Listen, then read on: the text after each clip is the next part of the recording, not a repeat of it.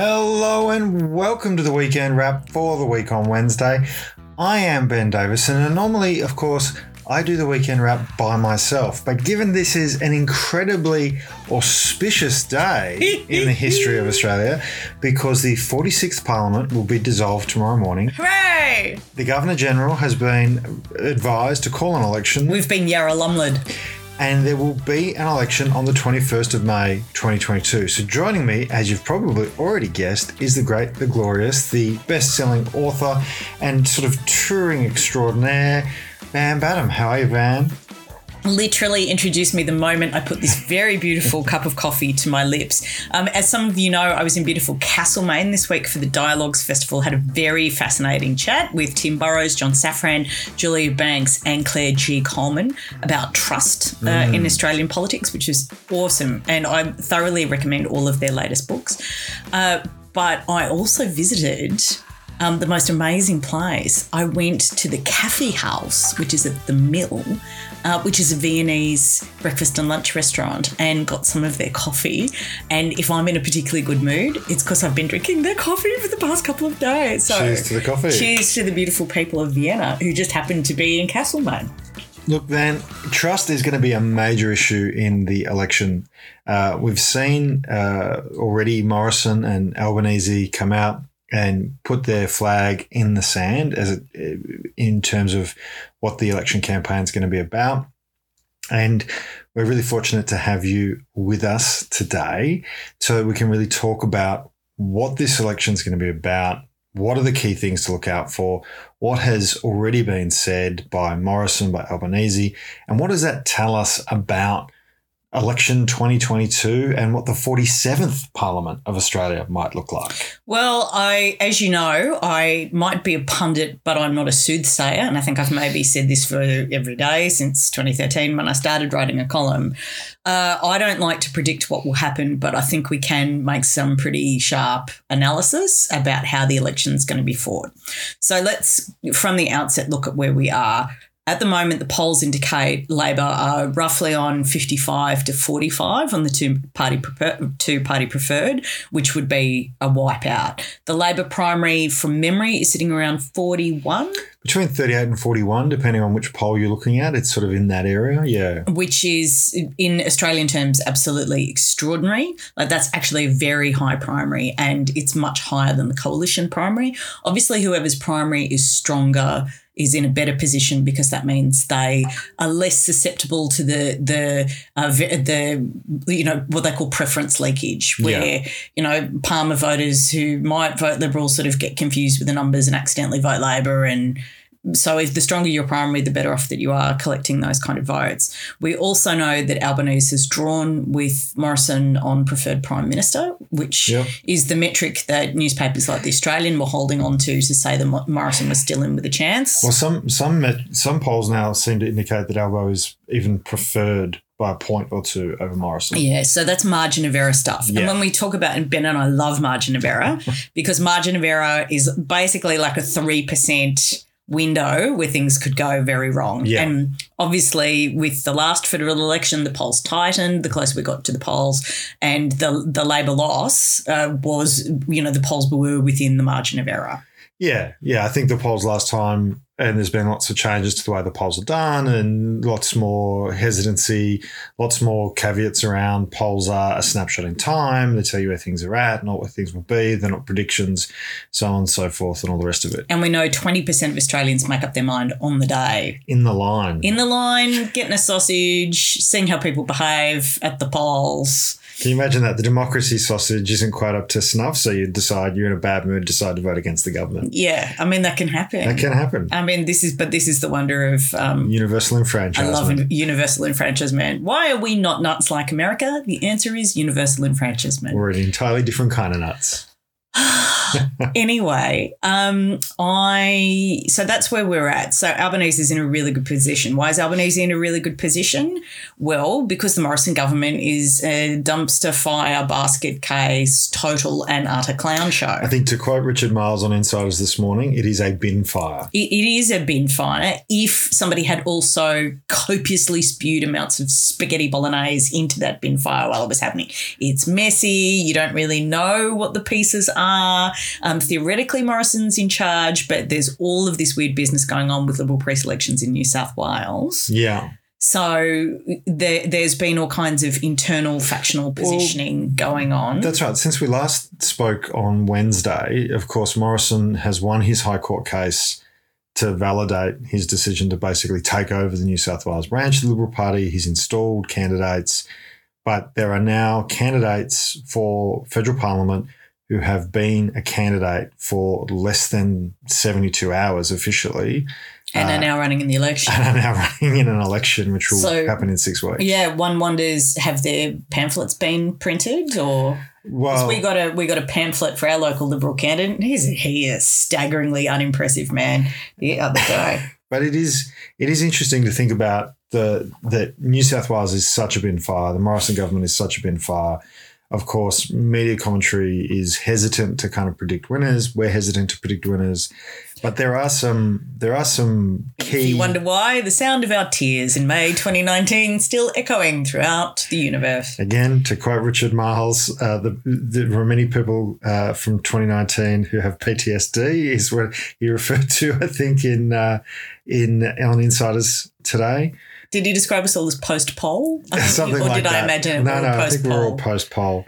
But there are some really key battlegrounds as well, right? And some of them are in New South Wales. So we know that Banks, Robertson, Reid, Lindsay are all seats where Labor will be going after the Liberals. We know that in Eden Monaro, DeBell, Macquarie and Gilmore, the Liberals will be trying to get Labor seats. So there's a bit of potential backwards and forwards in New South Wales. But at the same time, the Liberals also have problems in North Sydney with an independent and Wentworth, obviously, with an independent Allegra Spender, who is, of course, the scion of a formerly very powerful Liberal Party family and who is being amply supported by the kind of people in Wentworth who supported Karen Phelps and who are traditionally Liberal voters who have loads of money. Let's remember, Wentworth is not only one of the richest places in New South Wales, but one of the richest places in the world. So there will be a lot of focus on New South Wales in this federal election campaign, not just because of the bin fire that is the New South Wales Liberal Party. Or the complete New South Wales-centric nature of the Morrison government, who seem to think New South Wales is the whole country. But because there is actually a number of battleground seats. And, Van, Albo is in a pretty decent position, not just because of the polls and the dysfunctional nature of the Morrison government. Because he's from New South Wales and has been a household name there for years. And because, of course, he only needs to win 7 seats. He's on 69 seats. And he needs 76. And he needs 76 to win. Morrison only has 76. That includes giving him, I think, Hughes. But he needs to hold. Hughes is Craig Kelly's seat around Menai in southwestern Sydney. Which is widely predicted to go back to the Liberals. Yeah, widely, because Craig Kelly is Craig Kelly. Yeah, and he's actually spending more of his time campaigning outside the seat than in the seat, which is odd for a man who really needs to be in that seat. But so there's a lot of things going in Albo's way when it comes to New South Wales. We know there are other battlegrounds as well, though. WA is a genuine battleground this time round. We know that Hasluck, Pearce, Swan, Stirling, Tangi are all seats that may flip. And this is interesting. So Pearce, there was some word before the last election in 2019 that Pearce was not as safe as it seemed. There's been demographic change.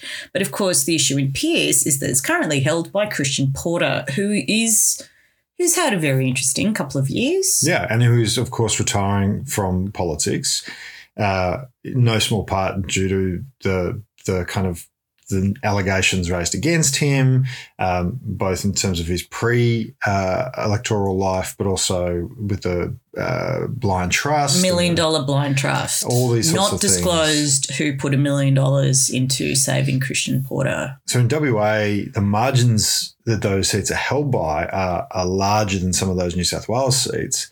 But, of course, we also saw the huge swing towards Labor at the state election. And the absolutely deity-like popularity of Mark McGowan. There are literally mainstream religions that are less popular in the state of WA. Don't tell Mark McGowan that. Than Mark McGowan. But I think the thing there is, right, that Labor doesn't need the full McGowan effect to get 2 or 3 of those 6 seats that are named. It sort of only needs to get sort of half the McGowan effect to wash over and help Albo pick up a few seats there.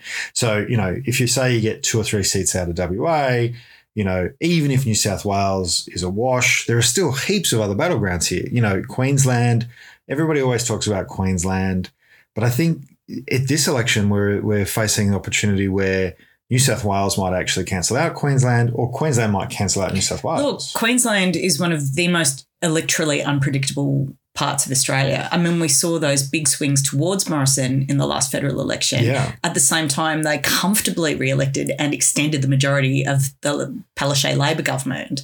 It is really unpredictable there, and Queenslanders, in times gone by have had these massive victories, like Campbell Newman, who at one point was Liberal, whose mother, of course, was Jocelyn Newman, former Liberal cabinet minister in the Howard government, who I protested consistently for the entire period of that government.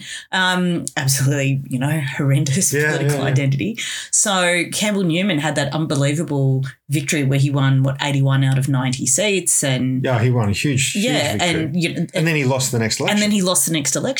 Yeah. So Queensland, and now he's, of course, running, is he a Liberal Democrat or One Nation? I can never remember. I think it's Lib Dem, Yes, which flavour of right-wing loon are you? Yeah, so he posted a big photo of a big billboard going, yes, it's him, yes, he's back.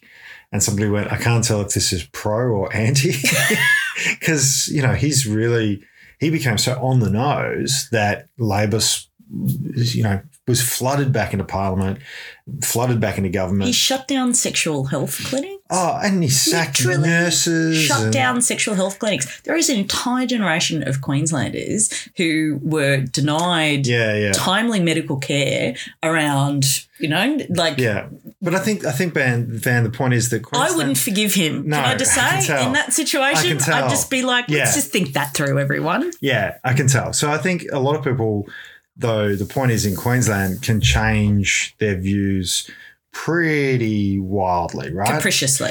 They're a capricious mob. We love you, Queensland, don't change. So you've got Longman, Brisbane, Leichhardt, Ryan, Petrie, Ford. These are all seats. Flynn.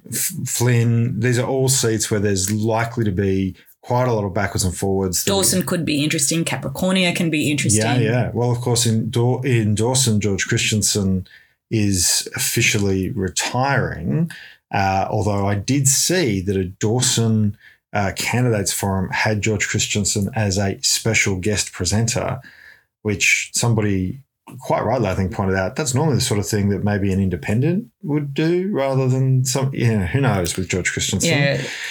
Look, I think the only people who really know George Christensen are the people who, run his ASIO file. But anyway, or the moving on, because there's a whole bunch of seats up for grabs, surprisingly up for grabs in a way in Victoria as well. Victoria is sort of at a high watermark for the number of seats that a Labor opposition has held, but Chisholm is definitely on Labor's radar. Our friend Karina Garland is the Labor candidate for Chisholm. Superb human being. You've got Casey, Latrobe and Deakin. Like it takes a big swing to get Deakin for Labor, but again, we saw Dan Andrews get a massive swing at a state level and it would have picked up those seats. But also Aston. Another seat. because it's Alan Tudge's seat. Yeah, that's right. And our friend Mary Doyle. Our friend Mary Doyle, who I've got to say, if you live anywhere near the seat of Aston, she's doing karaoke fundraisers. And, wherever it's worth the price of admission. Yeah, whatever your political sympathies are, I would go because she really belts out Adele. It's a really fun thing to see. She does. She leads all the singing at trade union events. At the same time, you've got the Liberals trying to target Corangamite, pick that back up, trying to get Dunkley. So they're trying to pick up some seats. Dunkley's Peter Murphy's seat. And at the same time trying to win Indi off Helen Hines, an independent. Helen Haynes. And our friend Nadia David, good Labor woman, running as the Labor candidate in Indi. Lots of good horse content on her Facebook page. Yeah. But, of course, also two very high-profile independent campaigns being run against inner-city Liberals in both Higgins and Goldstein. And Goldstein is the interesting one there. So Zoe Daniel, who's a former ABC presenter, is running as a teal, sort of blue-green independent. And, of course, her opponent is Tim Wilson. Not exactly the most popular member of the government. I don't think anybody who's ever had the nickname Freedom Boy could be described as popular. Yeah, no. Yeah. And as somebody who has been repeatedly patronised to their face by Tim Wilson, one does wonder really what his electoral instincts are. Because I was once told, everybody you meet is a potential vote. Everybody you know is a potential member, and that's how you approach politics. Yeah, he doesn't really have that sort of friendly compulsion within him. Tim Wilson, I think, is probably the best way, or certainly not towards me. And of course, Tim Wilson very famously was sort of at the front or the cutting edge or the tip of the spear about the lies around retiree tax and death tax, and he used his parliamentary position to run a committee process that was really just a shadow campaign mechanism to go around the country and talk about those things before the last election. We've seen him continue his attacks on superannuation, There was somebody posted a really great photo of Tim Wilson posing in like a flak jacket in front of a tank or a Bushmaster. A Bushmaster, I think it was, which is an Australian-built piece combat of military vehicle. machinery, and put alongside that a picture of Zoe Daniels in her flak jacket when she was actually a foreign correspondent, actually in a war zone, and going, do you want the toy soldier or the real soldier? One of these things is not like the other. And I've got to say, when you look at the Zoe Daniel campaign rally photo, it was either from yesterday or this morning, huge turnout. Like, I mean, I've always been a bit skeptical, as you know, Van, about independents and their capacity to win, particularly non-rural seats. In rural Australia, there's a very different feel to independents because it's usually someone who's been active in the community locally for 40 plus years, done everything, knows everybody. It's a very different feel. In the metro area, I don't know Zoe Daniels' connection to Goldstein, but she's clearly struck a nerve with people there because those photos, those rally numbers are huge. Oh, it's extraordinary. It's like a rock concert. Yeah. They're massive. I think Ben has shared some of them on Twitter today of the massive crowds. And, this was the secret of the Zali Steggall campaign, that she mobilised people and they went out and they door knocked for her. And these are wealthy electorates. They've got the money to resource all the bits and bobs. They've all got the T-shirt. They've all got the flyer. You can see the sea and of course, teal. Tim Wilson made himself very unpopular again by pursuing, this is Freedom Boy, Mr. Free Speech. Mr. Free Speech who famously ate a McDonald's hamburger outside that McDonald's that the locals were petitioning to not have built there. Oh. And so the freedom of enterprise, freedom this, freedom that, campaigned against Zoe Daniels people being able to put up Zoe Daniels election material at their houses because he's so committed to free speech.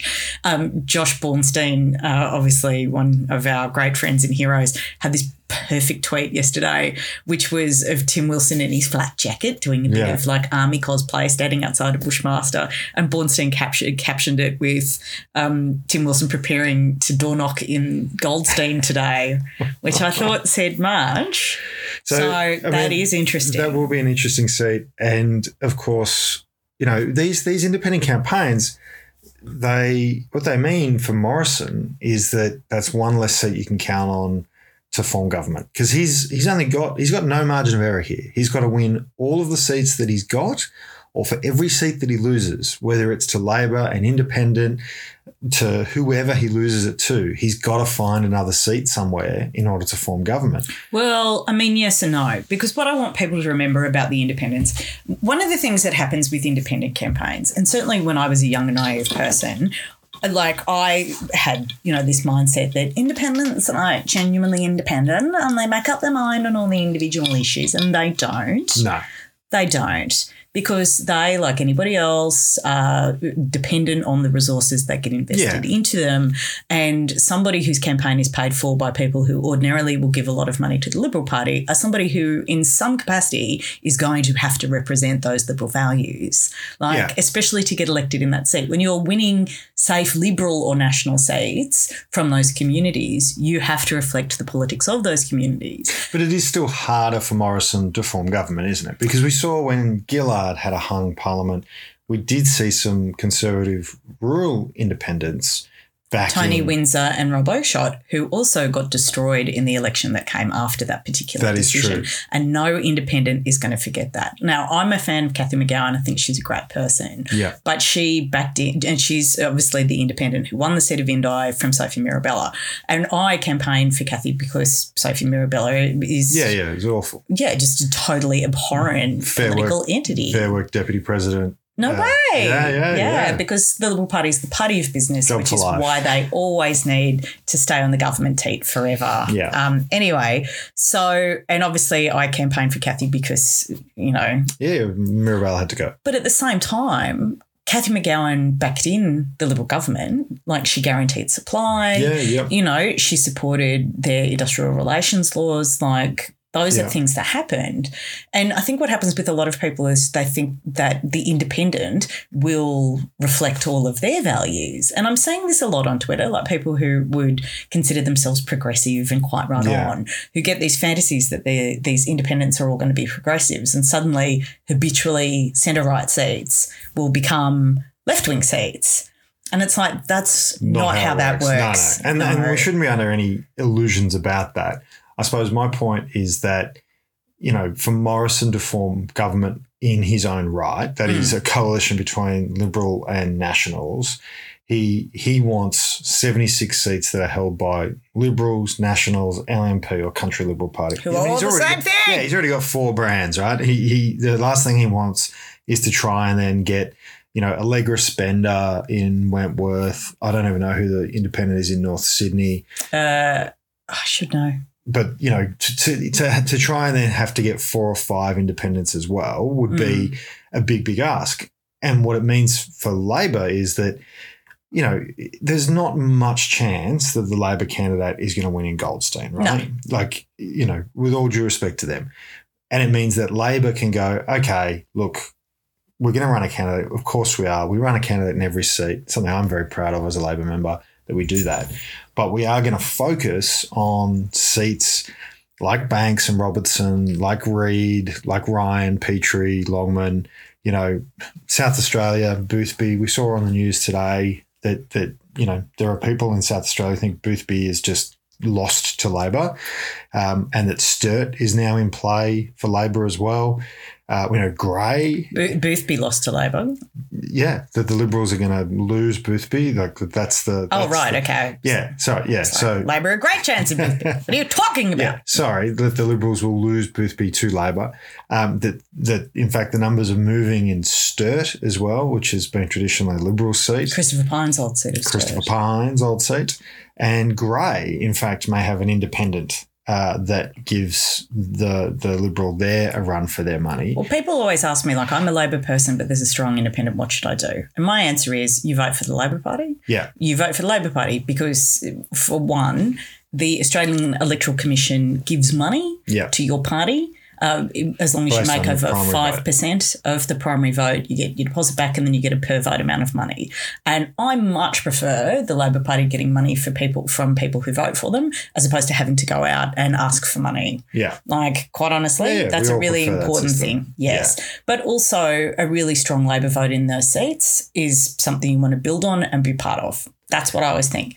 Would I preference an independent in those seats? Oh, yes. Over the Liberal Party every time, providing they're not one of those independents who, wants to hunt feminists at midnight. Yeah. And in our seat, we occasionally get some of those, don't we, Ben? And look, there are some independents who are just either perennial candidates or are, secretly United Australia Party people. Or secretly liberals.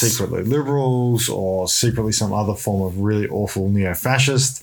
Rise Up Australia. We'll see the grand and glorious zoo that is Australian democracy on the ballot paper in various places around the country. We always do. But I think the point that I take away from that conversation is to say, put Labor one, put the Liberals last, and order the rest of the zoo according to your preference.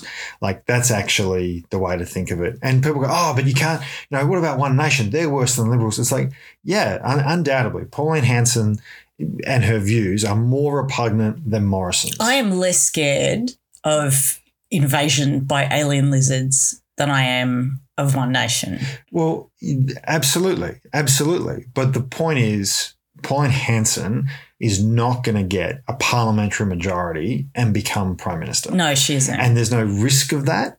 And so putting her, if there's 6 people on the ballot paper, putting the Liberal candidate, who, if they were elected, would return Scott Morrison as Prime Minister, putting them 6th, putting the One Nation candidate 5th, then whoever, independent, Green, Labor, that makes sure Scott Morrison does not get that seat. And that's ultimately what parliamentary majorities and forming government is actually about. Yeah, so our electoral advice for the best possible outcome, we're not ashamed to say it, is vote one Labor, put the Liberals last. Yeah. And then you can go from less evil to more evil in descending order. But, and that's a really important thing to remember, because electoral messages can be really complicated to explain to people. There are a huge percentage of Australians who are busy, tired, disinterested, many, many things. They still all vote because we have universal enfranchisement. And it's not the time for, who's more evil? Is it One Nation or is it they're eating babies' faces party? Like, of course they're evil. Yeah. Put them down the bottom. You can only keep the Liberal Party, which is the most clear and present danger. In my spiritual community, we have a saying, tackle your problems in the order of which they will kill you.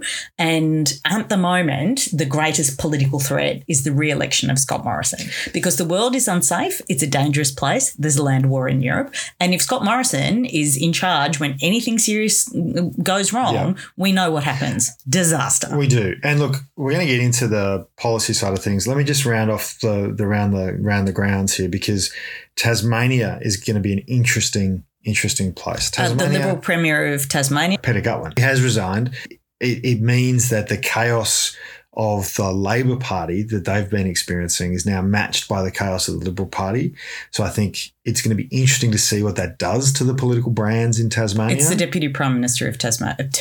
Deputy Premier of Tasmania has become so Premier. Terribly wrong. The Deputy Premier of Tasmania is now the leader. And it is a small state, and Still has 6 senators, though. Yeah. 12 senators, sorry. Yeah, and 6 will be up for election this time. This may be the election where Eric Abetz finally leaves Parliament, by the way. I'm not going to believe it until that happens. He's seriously like Dracula. He just keeps coming back. But there is two or three seats that are actually very interesting to watch out of, I think there's 5 seats in Tasmania. Bass, Braddon and Lyons. Bass and Braddon changed hands at the last election and helped Morrison form parliamentary majority. Lyons stayed Labor. There is undoubtedly Liberal targeting going on in Lyons to try and win that seat, and partly because of a perception that there is a damaged Labor brand in the state of Tasmania. Now, whether the chaos in the Liberal Party that has come about since Gutwein's stepping down, or whether that's seen as a smooth transition, or how that's perceived. And of course, you've got the Lambie factor. as well in Tasmania. So it's for a relatively small number and a slightly of people. higher Greens vote Yeah. in Tasmania. So that could be interesting. So it'll be one of those things. I think we'll see the Northern Territory as well. We've got Lingari, which has been Labor for a very long time, and of course the Labor MP is retiring. So the Country Liberal Party seem to think they've got a chance. I'm not as confident that that's a real thing than it is just something they feel they've got to say. And of course, the Country Liberal Party senator, who was not endorsed for this election, is now running as a Liberal Democrat as well. So there's a bit of chaos on the Morrison side of the fence in Northern Territory. And of course, Labor has a strong local candidate, and you would expect, or I would expect, that with the polls the way they are and the general sense of a swing towards Labor, it's unlikely that Lingari will go Liberal, but you never know. And there's also, not that this affects government, so hopefully everybody listening to this show knows, but if you don't, we're happy to explain it to you without judgment, that government is formed in the lower house. So Australia is a collection of 151 single-member constituencies, so your local area elects one person. Whoever gets 76 or can gather 76 votes somehow becomes the government. So the number of senators you get is irrelevant to who gets to be government. But there are some interesting things going on in the Senate. Labor have replaced the recently deceased Kimberley Kitching with Yana Stewart, who's lovely, who ran in Kooyong, I think, at the last election and did particularly well. She's a First Nations woman. She's young. She's exciting. Very sensible Senate pick in my belief. But Zed Sezelja, who's very hard right Liberal guy from Canberra. Canberra only gets 2 senators. Territories only get 2. He's under some pressure because former rugby international David Pocock is running in Canberra, and he's a rugby guy, which eats into the Liberal vote, let's be honest. And, an environmentalist, and sort of is as teal as a Senate candidate gets. And there's some talk that could be putting Zed under pressure.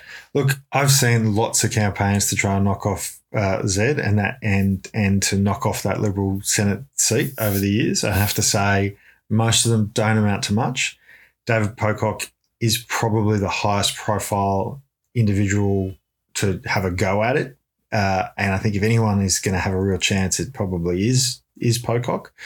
I would say to anyone listening from the ACT who's going, I'd normally vote Labor, but maybe I'll vote Pocock. No, please vote Labor. Vote one Labor, lower house and in the Senate. Make sure you do that.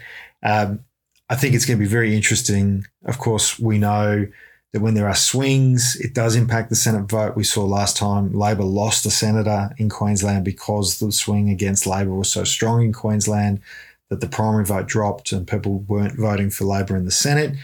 So there's lots of machinations to be taken into account.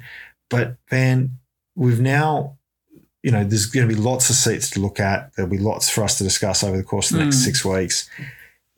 Today, Morrison, of course, gave his kind of opening salvo, and then this afternoon, Anthony Albanese responded. Morrison seemed to say, we're not perfect. He did say we're not perfect. We're not a perfect government. We're not a perfect government. I don't think anyone's going to disagree with that.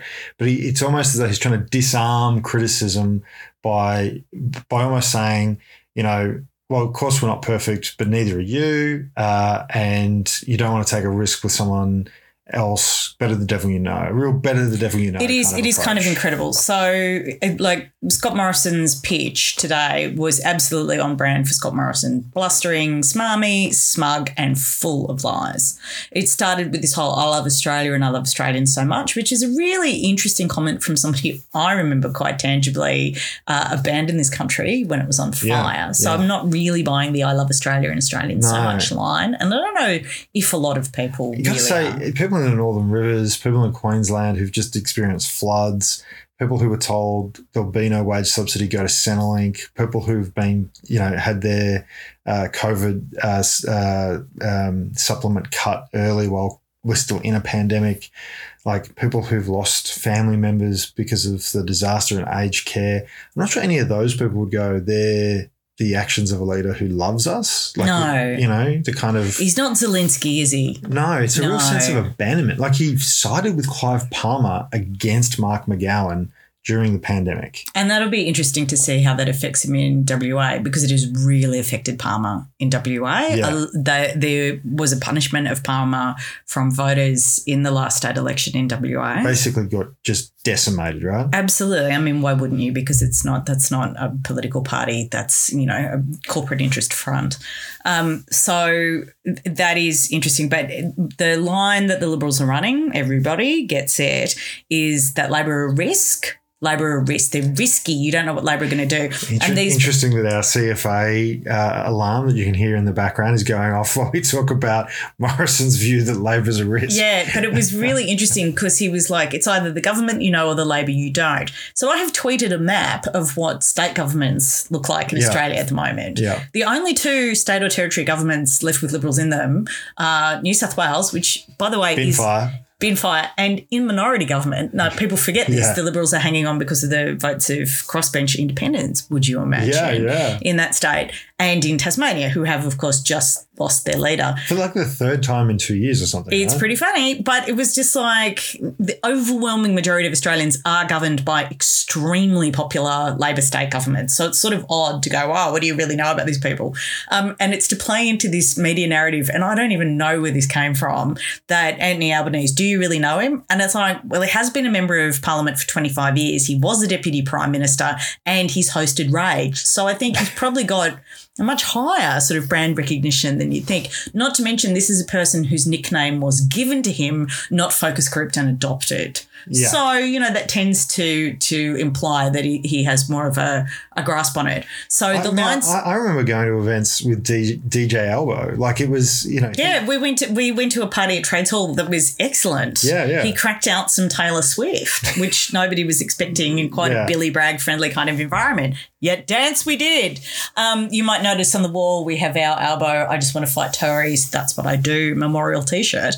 But yeah, so that's kind of amazing. But they're running the typical, oh yes, well, so Morrison just spewed out all these lies about the economy. Oh, Australians have never had it so good, and we've just done this amazing economic management, and the Labor Party will just wreck it all because they spend. And it's like, you spent money on sports frauds. You spent money on car parks. You spent money on a Great Barrier Reef Authority, and yet we've just had like our 700,000th coral bleaching event in the past 10 minutes. But it's also things like giving money to Harvey Norman, giving money to other profitable companies, giving money to Liberal donors for defence contracts when they don't have any staff or officers. Assets, or like it's having to give $5.5 billion to France for subs that we're now not getting.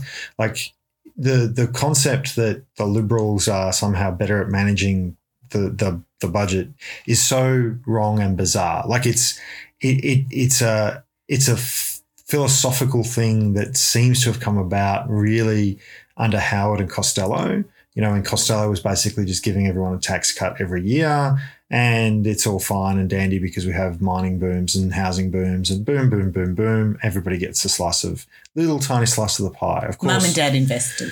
Yeah, but of course, what we can see really, really clearly in the economy is that it's not actually working for ordinary people. No, of course not. Wages have been cut. Job insecurity is at all-time highs. Childcare is insanely expensive and effectively punishes families for having two people working. We know that aged care, you know, there are nursing homes without nurses, right? There are care homes without carers. Like, the situation has become almost dystopian, really. And for Morrison to stand up and say... The chaos in universities, the absolute chronic underfunding of state schools, where the overwhelming majority of Australians are educated. The fact that the national narrative around skill shortages or labour shortages, or that there are some pockets of some sectors that require people to come and work there, but they don't want to put up wages. They're not prepared to put up wages to get people to take those jobs, whether they're in aged care or hospitality or retail or whatever it might be, where they say there's a shortage.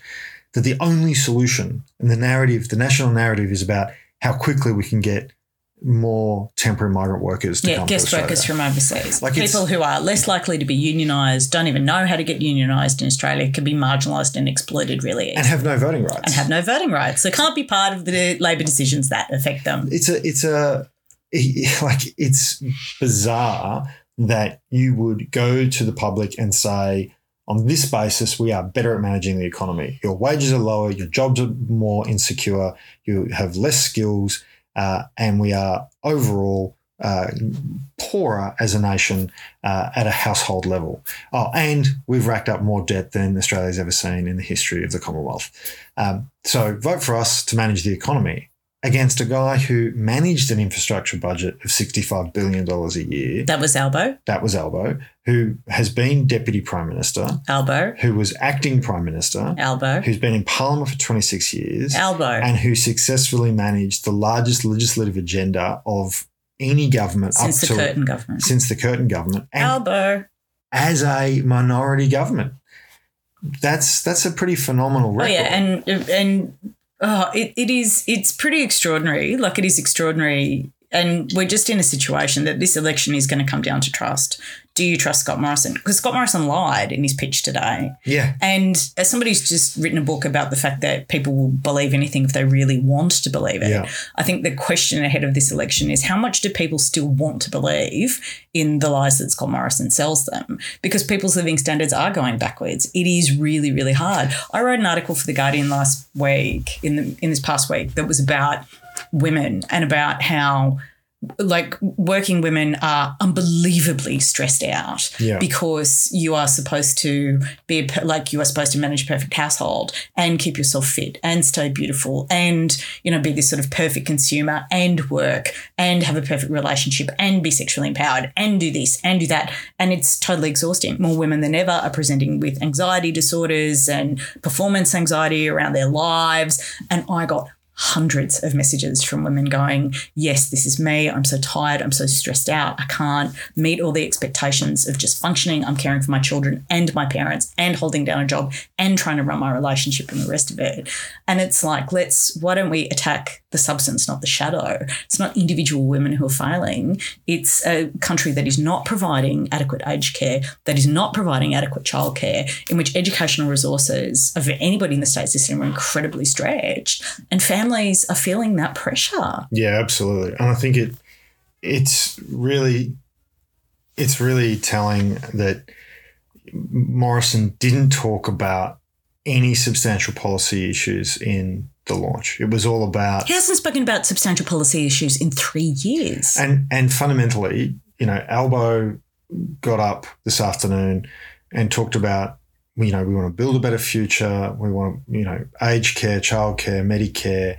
We want secure jobs. We want increasing wages.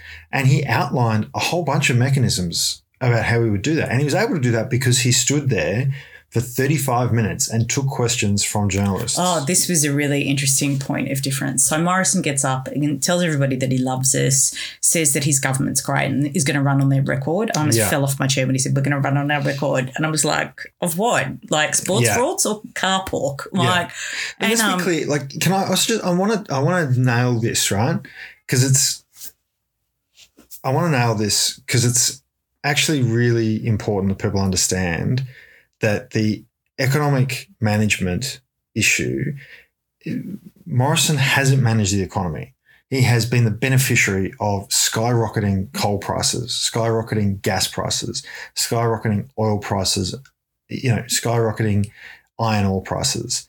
The situation with the budget and where we are with the budget is only as strong as it is, in inverted commas, because of global commodity markets. And he is, to run on his record, he is literally the guy who rocks up to work, sits down, touches nothing, and people come in and empty their pockets. That's what's been going on for the budget in the last 12 months. His record is the guy who has been blowing money, as you say, on all the rorts, all the pork barrels. The JobKeeper stuff, like millions, tens of millions of dollars given to consistently corporate Liberal Party donors. And we know that. That's a matter of record. And then we're supposed to pretend that he really loves this country and that electing a Labor government is a risk. Well, I think Labor's really on top of their messaging because the other thing about Morrison, and this was quite significant, was that he took questions, but he only took like 3 or 4. He did 5 minutes of questions. And the first person he took a question from was his friend Phil Kilry. And it was literally Phil at the end of his little... It wasn't funny. It was like, and now take questions, Phil. It was literally that. And they were sort of weird questions as well. And then, of course, he departed through the doors by himself in that typical Scott Morrison kind of way. What Albanese did, of course, was told the press that everyone could have a go and took 35 minutes of questions until they ran out of questions. And it was just like this really good point of comparison.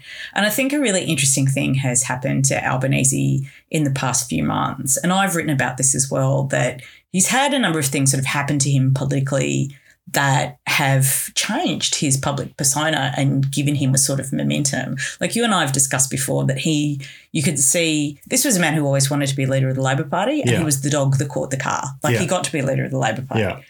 But a few months ago, something just switched. Well, people say, and he has said that when he was in that car accident, remember he was in that car accident, a Land Rover or a Range Rover, whatever it was, smashed into his car, and like the airbags saved his life. Yeah. And the paramedics were like, yeah, you're lucky you had a modern car because if this had been an old clunker, you'd be in the ground.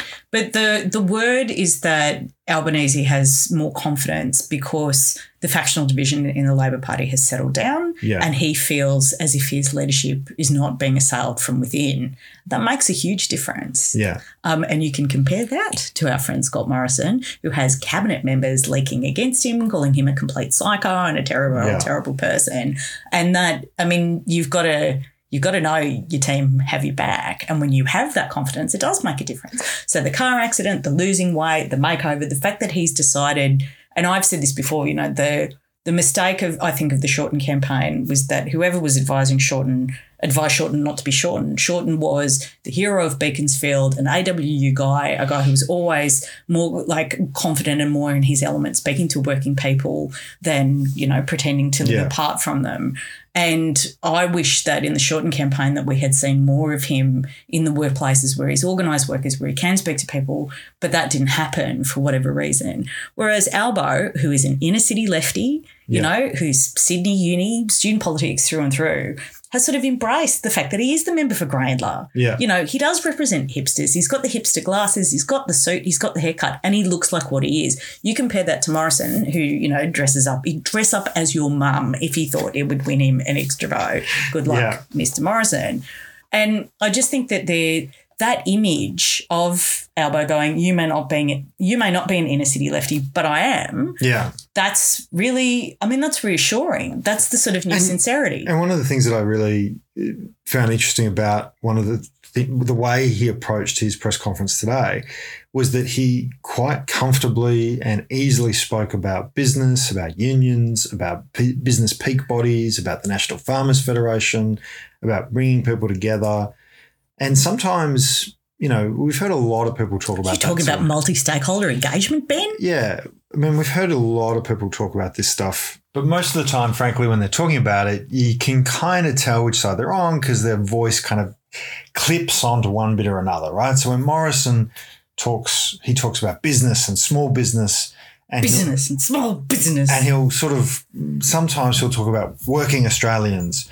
I don't think I've really heard him talk about unions since the start of the pandemic in any kind of positive way, right? So whereas with Albo, it really did seem like here is a guy who, yeah, as you say, he's dressed how he is because of who he is, but he's got a view about bringing people together wherever they're from, right? Well, these were the politics that made the Accord so popular, and as much as I hate to break a thad to a lot of people who insist the end of Australian progressivism was the Accord, and I have my criticisms of the Accord, everybody does. Yeah. But the Accord under Hawke and Keating was insanely popular and actually gave working class families in Australia opportunities they had never experienced before, like the opportunity of getting into technical and further education and going to university because it was expanded and all of these things. So the whole idea of this, broader national conversation that involves business and unions and the National Farmers Federation and, NGOs and multi-stakeholder engagement actually means an approach to, policy management and implementation which is inclusive and represents the democratic ideal. Because, of course, we saw during the pandemic that, when unions and working people and NGOs were calling for a wage subsidy, Morrison told the Australian people there'll be no wage subsidy. Go to Centrelink. And now he's claiming that is the great achievement of his government, which I find hilarious. And the irony is, Van, that he did it because Harvey Norman and Solomon Lew rang Josh Frydenberg and said, we need something.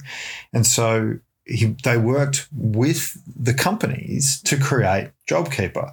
So instead of a wage subsidy program that had their multi-stakeholder input, that was designed to meet the needs of the Australian people and the Commonwealth of Australia, you had a very narrow design group, if you like, of people who stood to personally make a lot of money.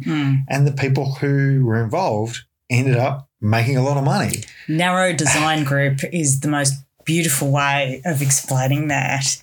A sealed information environment, I think, might be the other one, but narrow design group is really good. Well, and this is the thing. I mean, for someone my age, and we all know I'm a little bit older than you, growing up in the 1980s was really interesting because the Hawke-Keating governments were about big visions, like what is Australia going to look like? What do we want? What are our values? How is everybody brought along with that?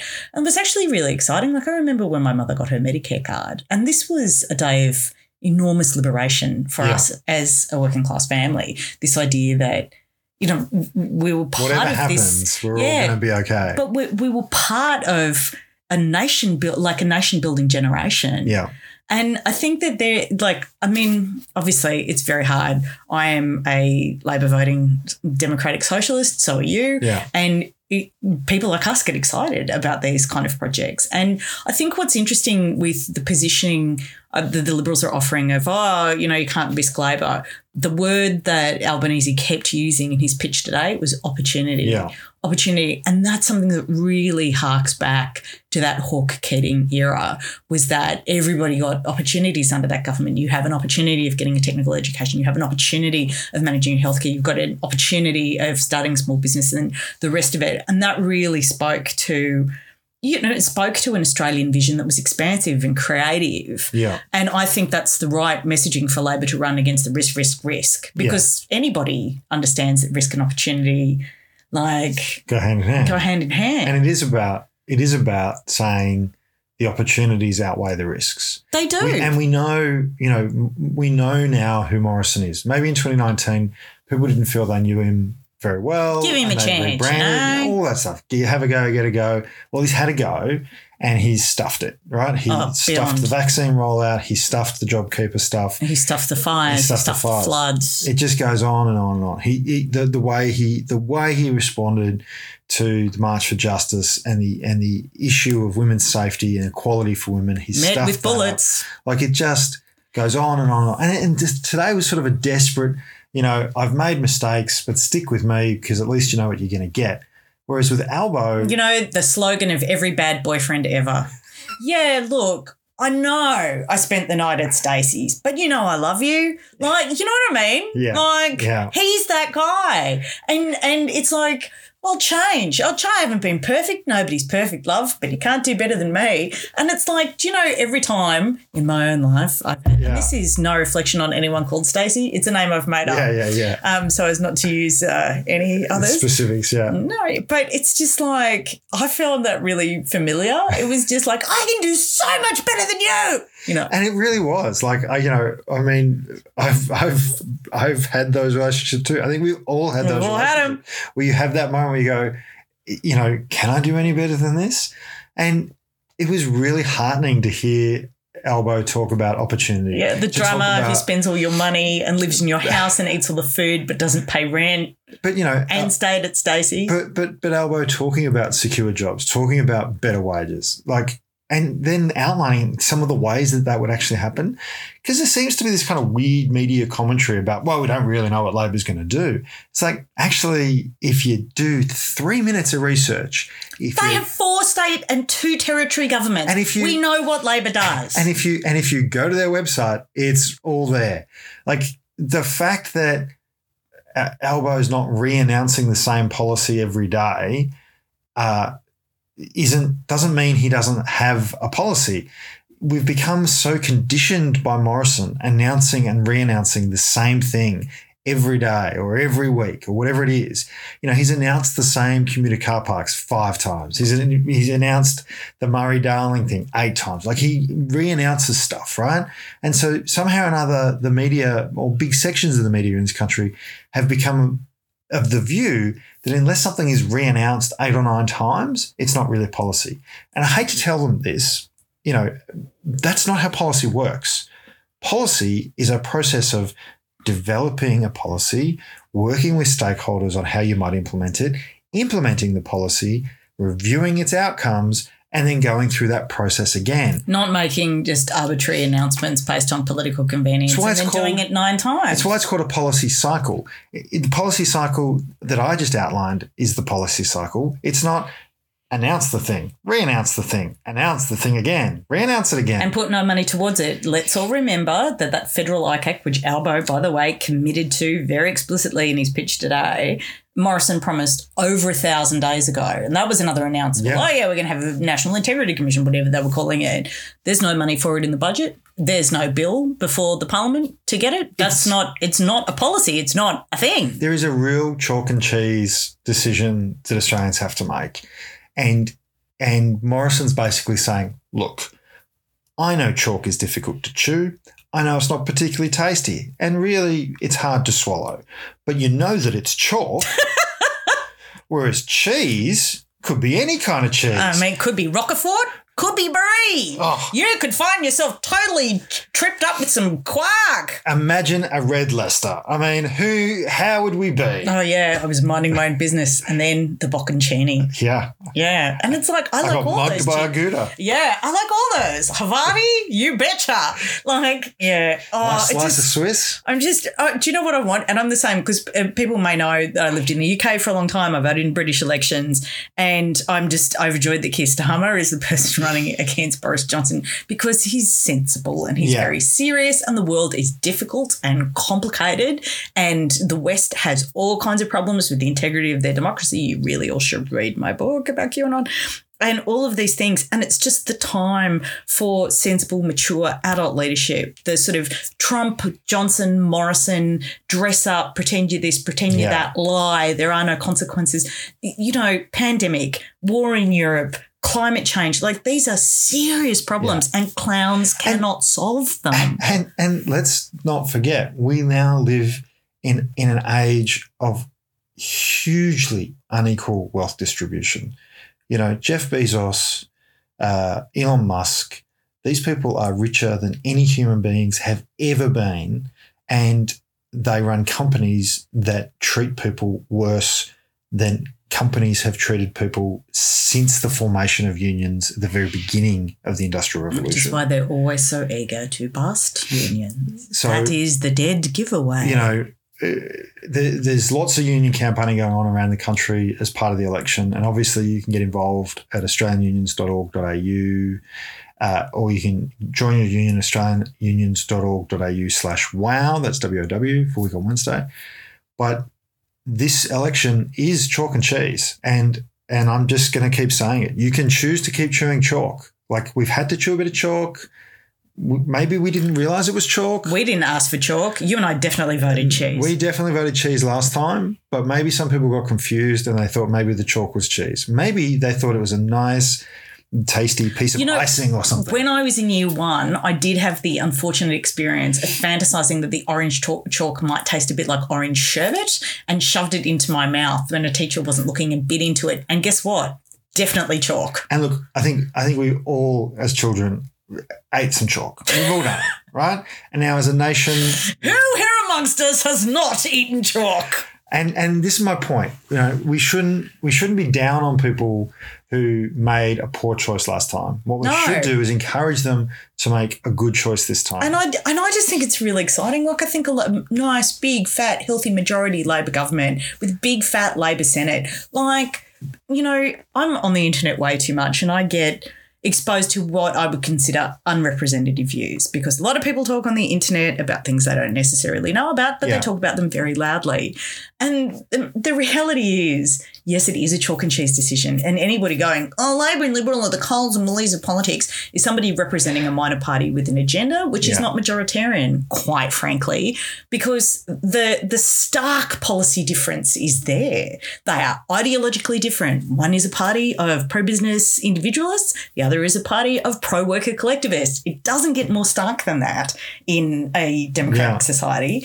And, of course, the more power you give to Labor with your vote in the lower house and the upper house, the more they can do. And we see that when Labor get governments in Western Australia where they've protected historic amounts of forests, in Queensland where they have built all of that amazing solar infrastructure that's transforming far north Queensland, in Victoria where we have trains. We have trains everywhere and they're made in Victoria. And we criminalised wage theft. I mean, that was one of the things Albo said today and he was right to bring it up, I think, that Morrison was presented with a bill that had support by the majority of the Senate, the majority of the House, the majority of the business community, the majority of the union movement, the majority of Australians that would have criminalised wage theft. And Morrison pulled it off the agenda. Yeah, and this is the thing. Do you want fairness at work? You need a Labor government. Do you want things to be built in Australia? Do you want manufacturing policy again? The only party that's offering that is the Labor Party. And to your point, look at New South Wales. The trains are not built there. The ferries are not built there. The trams fall apart. The trams, which are not built there, fall apart. Then compare that to Queensland and Victoria, where they build the trams, they build the trains, they build the things that they use. Create local jobs and enhance local skill sets. And what's the key training. difference? New South Wales is a Liberal-run state. Queensland and Victoria are Labor-run states. And the others don't come into it. Independents cannot bring, and by the very nature of being independents in single-member constituencies, they cannot bring a national vision to the policy discussion. That's not who they are. That's great that they represent electorates and they're very tied into their communities, great. But it's the same with the minor parties, and people go, Labor's campaigning to win votes from the Liberals. It's yes. Yeah, absolutely. They are. That's how it works. That's literally how you form a majority. Yeah. You have to win the centre, and that's why our democracy is majoritarian. It is about forming as bigger, most inclusive conversation through government as you can. The alternative is particularism, where you have a party of 10% or less, exerting their will over the majority. That's not democratic. And when people are like, if the crossbenchers or the Greens get the balance of power, they'll be able to institute their agenda. It's no, that's not what happens. That's not even happening in the ACT, where Greens are in that extremely small government with Labor. They can't get everything that they want because the Labor Party are not servants to the princelings of the Greens, and thank God for that. And the way democracy works is that even if you're in government, unless you do have majority in both houses, unless you do have a super majority with a massive popular mandate, you're unlikely to be able to get everything you want. So you're certainly not going to get it. That's actually a sign that democracy is working. Yeah. If a government gets elected that I have voted for, but they don't give me everything I want, that's actually a sign that they're listening to people who are not like me. And, we have to wrap up because this is a weekend wrap and we've gone we've had a good discussion today. But I do want to round out by saying the last time in Australia where we had a government that got everything it wanted, that hadn't gone to the people and said, this is what we're going to do if you give us control of all the mechanisms of government, was the Howard government. And it brought in work choices and it fundamentally tried to reshape the workplace environment that Australians operate in. And, of course, everybody went, hang on a minute, I didn't vote for that. And Howard lost not just the election and control of the Senate, he lost control of the House of Representatives, he lost the government, and he lost his own seat. To a woman from the ABC. Such was the backlash. So just remember, vote one Labor, lower house, upper house. Put the Liberals last. Put the Liberals last. And there's 6 weeks of this campaign. If you're not already enrolled to vote, do go to the AEC. It's aec.org.au. I believe so. They're also on Twitter. They will answer any question. They're very responsive. Very, very responsive. But make sure your enrolment is up to date because remember, it's Good Friday on Friday. So do it now. When you're listening to this, jump online. Don't wait. Don't go, I'll do that later on. Don't get distracted by Because the rolls will close and you will not be able to vote. You will not be able to exercise your democratic right. So, Van, thank you for joining me for the Weekend Wrap. I hope everybody's enjoyed this discussion. And those beeps and buzzes that you can hear in the background. It's just authenticity. We drip with it. We're just so real. It's frankly, it's the large number of emails that are coming through on my system now telling me that the election has been called from all the various email lists that I'm on, basically asking me for money. So at this point, I'm going to say thank you to everyone who supports the Week on Wednesday I don't get those emails because I'm in the arts. They know I have none. I want to say thank you to everybody who supports the Week on Wednesday through our Buy Me a Coffee. That's buymeacoffee.com/Week on Wednesday. You make our audience grow. You are why we do this. It really... The support has been phenomenal. We are continuing to grow the audience. Don't forget to share, like, comment, leave a review wherever you've got this podcast from. Organise a listening party. Organise a listening party. Sit down, discuss the issues. We're more than happy to, follow up any question. The election will be a big focus for us over the course of the next 6 weeks. So until Wednesday, love you, Vanny. I love you too. And remember, be kind to yourself and to each other.